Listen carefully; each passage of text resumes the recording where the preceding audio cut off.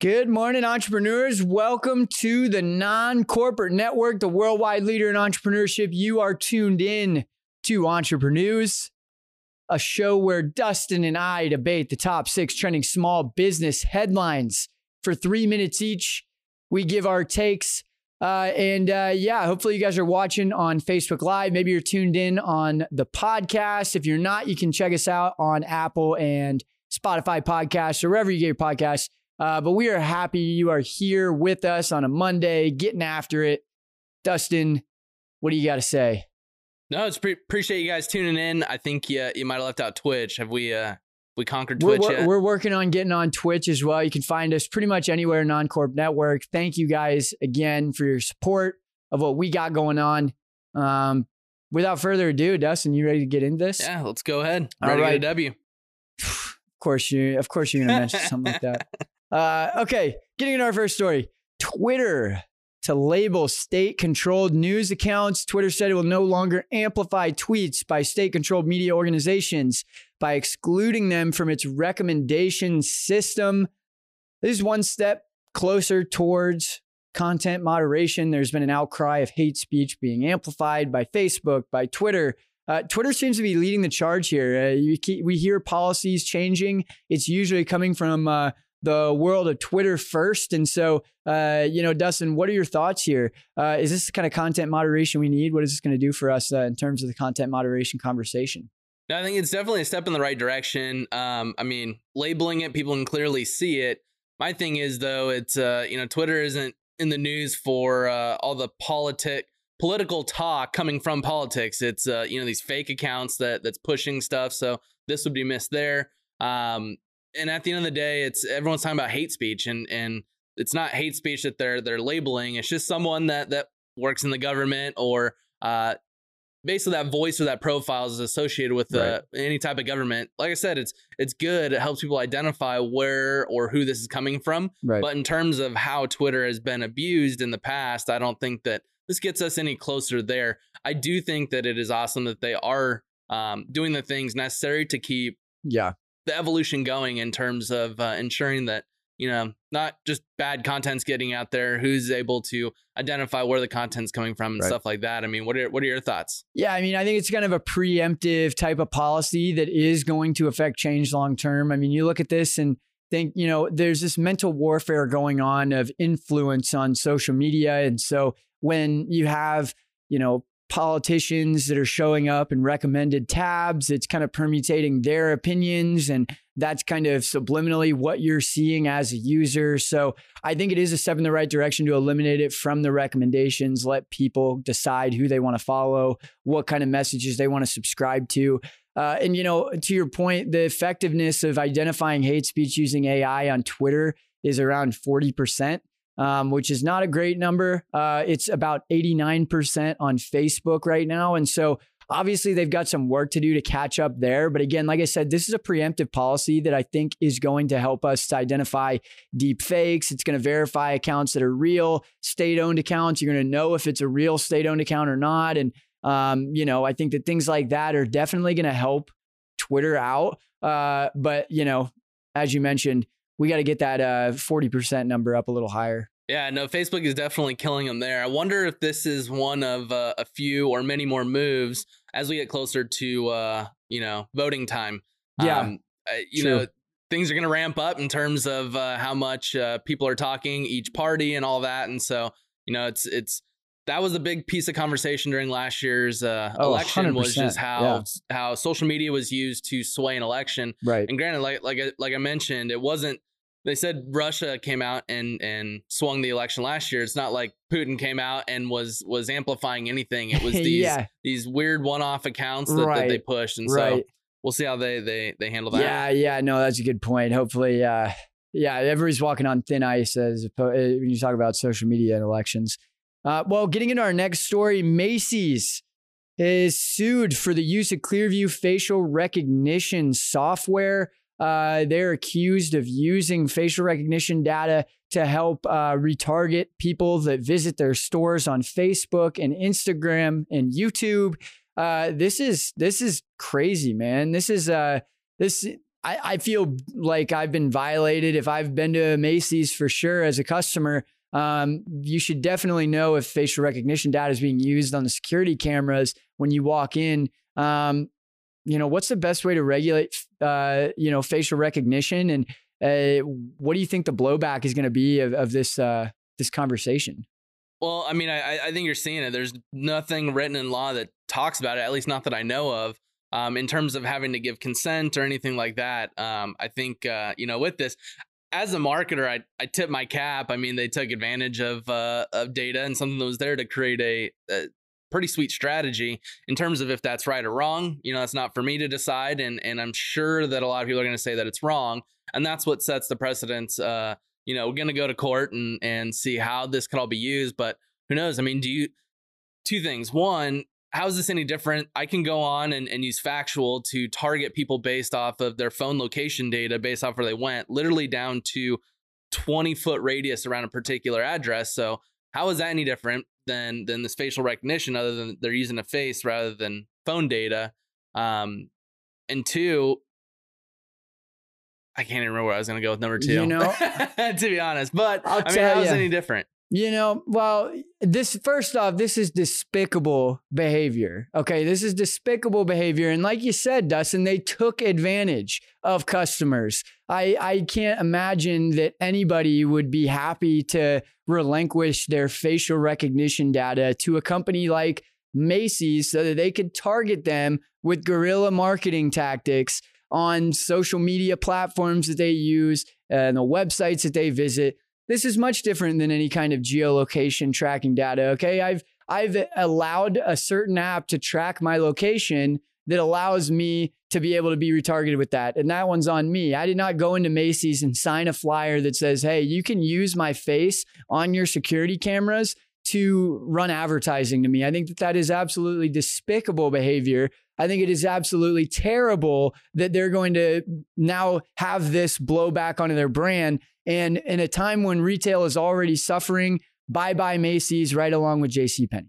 Yeah, I mean, there's a cost for everything. I mean, as awesome as a marketing tactic as I'll say it is, there is that piece where now that people will see that it's been used that way, there's going to be a huge blowback on the brand. The other piece that I was going to get to was, sure, we sign, I accept this on apps and everything like that. I mean, are you kind of accepting that by walking into a store? Are we going to get to a point to where you're going to have to sign something saying that your face, your identity, your everything can be used in our marketing? And you have to sign a waiver before you can enter a store. If walking into a store means that you accept that, then that's absolutely despicable. Despicable. Word of the day.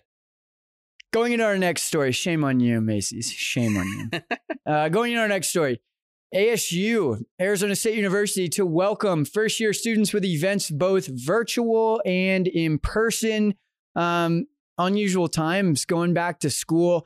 Arizona State trying to promote some kind of in-person interaction. They have over 170 different small group programs that they are facilitating to help keep students interacting with each other, essentially. Dustin, one big piece to this story, though, is that although they're doing in-person tours, they're doing some virtual things with orientations, etc., they are not allowing students to be able to cross-pollinate and go to other dorms, so they can't go they can't go to somebody down the street, go into their dorm. It's like they're mandating where you can't go on campus. I think that is kind of a risk. But what are your thoughts there?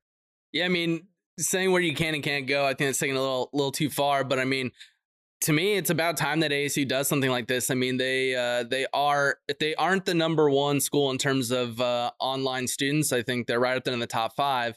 So, I mean, it surprises me that they haven't done this sooner. But I mean, it's cool that they are doing it. I mean, my question is, college student, how many are actually going to attend virtual events as opposed to just going, I guess, sneaking out to the dorm next to them that they're not allowed to be at and, congregate in person or whatever. Is this going to make college more expensive? Because now you have to put on virtual side of things, which takes more people, more software, more stuff. I mean, is that going to cause tuition to increase? And if so, is it going to have a positive ROI effect? I can't imagine that you increase tuition during this time. That's absolutely ridiculous. You're really kind of pulling the rug out from under people with their, college experience as it is.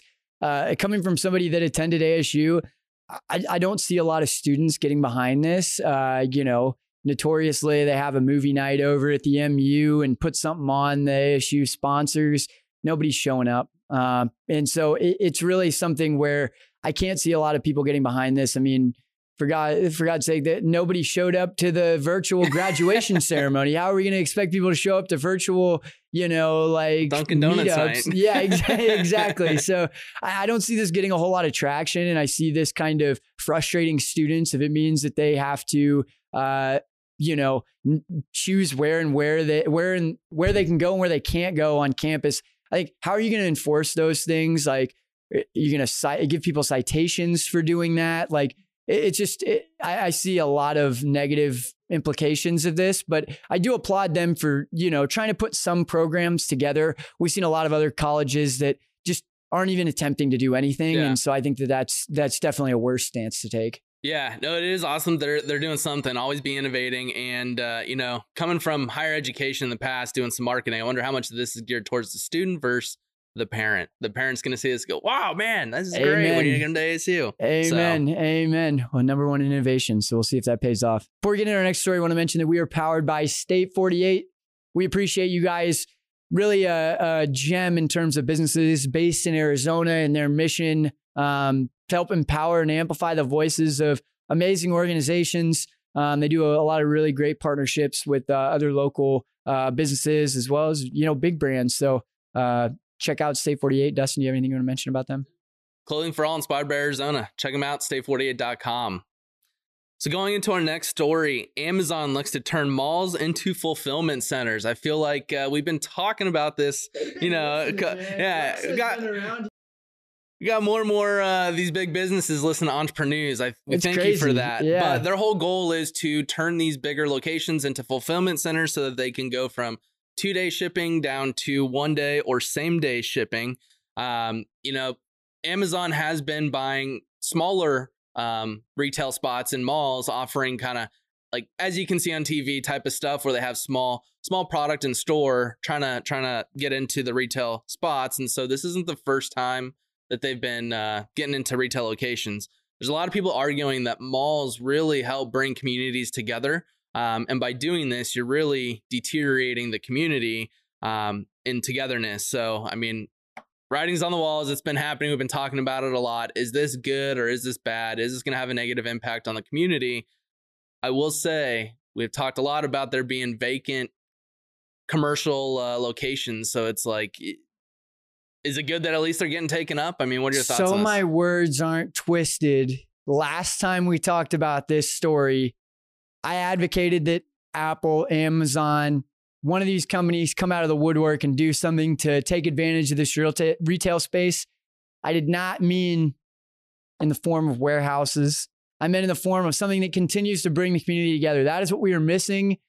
Companies like Amazon, companies like Apple, sitting on loads of cash, they're the ones that can facilitate this community involvement. And by putting warehouses in, that's not doing that. That's actually alienating the community involvement. You can tell me it's going to create all the jobs you want, but it's going to continue to eliminate the middle class, put more people in low-paying jobs where they can't take a bathroom break. And so I am not necessarily for this. I think that, if they're going to do something to capitalize on this vacant space, I think it's also just a risk. Now you're going to be a real estate titan on top of being a e-commerce titan, on top of being a web hosting titan. I mean, they're titan of 5 different industries. I just think it's a risk on top of the fact that, I don't need 1-day shipping. I need humans in my life. And so I think that that's going to be something that it's just. So do we just leave malls as a ghost town? I mean, I don't think malls are a ghost town. I think that there's been plenty of opportunities for malls to become, different co-working spaces, different business office space. And so I think they're repurposing them that way as opposed to just putting a warehouse in there and alienating people altogether from the mall. Yeah. No, I mean, that's tough to balance because on one hand, it's like, sure, that sounds great. How long, me as a landlord, do I not pay rent? Because landlord's going to be incentivized to do it. Yeah, for sure. That's where it all comes down to is, all those other things sound great, but if they're not happening at the end of the day, you're not creating jobs, you're not using the space, it's going to waste. If someone's not in there, then there's no property taxes. I mean, there's no taxes being collected. There's a clock ticking down too, right? It's like, how much time can we do what we're doing before something like that is the only way? Yep. So So only time will tell. So getting to our local story, 2 Arizona cities are amongst the most livable cities for minimum wage workers. Number 2 in the nation is actually Tucson, and this is held up by U of A, and a $12 minimum wage. On average, it takes about 14 hours a week to work in order to pay for rent and to pay for your cost of living.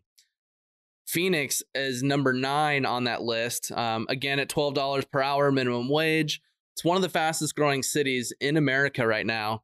And it takes on average about 17 hours a week to work in order to pay livable expenses. And really the question is, I mean, these are 2 great numbers. Phoenix being the fastest growing city in America, is it going to be the top city in America in the next 5 years? You know, I love Phoenix, huge supporter. I don't see that necessarily happening.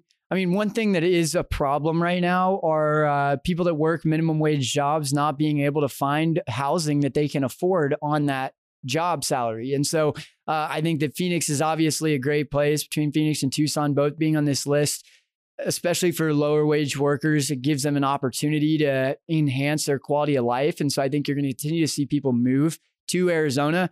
But there's a point where the bubble bursts, right? You get enough people here, and now what's the difference between here and anywhere else? Real estate prices are going to go up. So I don't see that necessarily happening. I also don't see a shift from like New York, Chicago, LA, in these cities in Texas, like Austin, Houston. I think there are places like Denver, also places that are growing just as rapidly as Phoenix. So I think it's going to be more of a kind of equal distribution than it will be people moving specifically to Phoenix.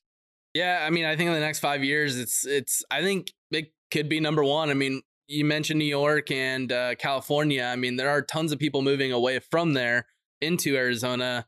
Texas, I mean, it's the cost of living is so cheap. I mean, your dollar goes far there. But I mean, you got tons of the cost of doing business in Arizona is so much cheaper or economical than New York or California just because of taxes. And so you're having more headquarters move out here with big companies that have 1,000, 2,000, 5,000 employees. If you have a headquarters that moves out here, even if it's not just because of residential living, that's going to bring people over. And I think Arizona's working hard to get more and more businesses here. ASU has done a great job of just being that talent factory for these places too, just pumping out 100,000 students a year, you know? Yeah. Actually just saw recently, I can never say, I don't know what his name is, the governor of New York, Cuomo. Cuomo, yeah. Yeah. He's actually, he released a memo asking for wealthier New Yorkers to move back because they're coming into a huge deficit in terms of their budget. And so, I mean, it's the writing's on the wall. People are leaving. The wealthy are leaving. They're tired of being taxed. I mean, I don't know where they're going, but it's a tough situation. Those high rises with COVID's probably not a great call either. Yeah, I mean, that's a whole other aspect. Arizona is pretty wide. Yeah. So going into our last story, are you tired of Zoom calls? So there's a company that is offering in-home holographics. So those of you who remember the awesome Tupac holographic, same here. You can have your grandma or your nephew just pop up into your house via hologram. Essentially, it'll cost $60,000, and really they're really pushing for the B2B side, leveraging this on the business side. I mean, what are your thoughts on what this looks like for sales, for just communication? I mean, what does this do to the business travel industry? I mean, if you're able to somewhat see people in person, I mean, do you need to fly now? Take my money, baby. Take it. I think 60 grand is probably a little extreme. I mean, we talked about a story a couple months back where there were some companies coming out of the woodwork to offer Zoom conferencing via your television. And so I think that this is kind of obviously continuing to push us, from the innovation standpoint. This is maybe a 5 to 10 year out kind of thing. I think there's definitely going to be some application here. I think the bigger point here that I want to make is that what does this do for VR? You know, VR has been trying to push the envelope of this teleconferencing, remote, and both sitting at the same table, but across the country. I mean, I think that either way, this trend is going to have huge effects on airline travel from a business standpoint. But I think that it's a threat to VR because, now it's less obtrusive, maybe a little more convenient. Obviously, it's a lot more expensive, but, a couple years, who knows where it's going to be. And that's where it's tough is VR more in the business space or the consumer space? I really see it more in the consumer space where it's if I'm in a 2-hour presentation, I don't want to be wearing a VR headset, but if the team could be a holographic in there with a holographic whiteboard and writing, I'd rather see that. When it comes to virtual reality, it's, I want to put a headset on and I want the entire reality to be virtual, not just someone showing up. If anything, I think this creates a pretty good competitor to the AR space. Yeah. But yeah, I mean, it'll be interesting because, especially on the sales side, I mean, how many in-person demos where it's like it's done over Zoom or whatever, can you create much more of that relationship or that rapport being there in person? We see the same thing with VR, and people would rather look at a phone screen or a TV screen than in a VR headset, whether it's watching a movie, like maybe gaming is starting to kind of shift a little bit, but even still, it's like people want to have a handset and look at the TV and play. And so, I mean, with this, it's like, would people rather look at a phone screen or a TV screen than look at a hologram? And, they may have the same problems, but either way, I think it's interesting to see this trend, further growing. Yeah. And even outside of external communication, I think for major corporations, Fortune 500, this could be huge for internal communications, especially working remote. I mean, you have the CEO just do a daily stand up or something and you got them there, you're going to be able to communicate in a more effective way. It's going to resonate more. Imagine if the organization just buys these for all the C-suite members. You have your boardrooms, everybody gets one in their home. It's going to be crazy. Just sitting there working and all of a sudden, boop, CEO shows up in your house. It's good. It's like some James Bond stuff, man. But hopefully you're not in the bathroom. Yeah. Well, a lot of interesting stories today. Macy's, shame on you. Shame on you, Macy's. Shame on you. Amazon. I'm interested to see what it's going to do to the commercial real estate space. Yeah, no, hopefully it'll bounce back. I mean, I think they're the only companies that can help them to bounce back are going to be Apple, Amazon, Facebook, Google. Those are the only ones that have sitting on all sorts of cash to buy up all the Amazon's good at pouncing when the opportunity is there. That is for sure. Get mad at them for that. That is for sure. We can get mad at them, but I don't know if we can necessarily do anything about it. Well, thank you guys for tuning in again. You've been watching the Non-Corporate Network, the worldwide leader in entrepreneurship. Check us out on Apple Podcasts or Spotify Podcasts, wherever you get them. We'll be back Wednesday, Friday, bringing some more stories. Thank you guys for watching. If you want to start your own show, check us out at ncnbroadcast.com. We want to help you bring that to life. And finally, reach out to us if you want to show us a story or have us debate a topic. We are ready to do so. Dustin, do you have anything you want to mention? No, I appreciate you guys tuning in. Check out stay48.com. Sweet. Well, we appreciate you guys. We'll be back on Wednesday. Get after it. Peace. Peace. I got the last word.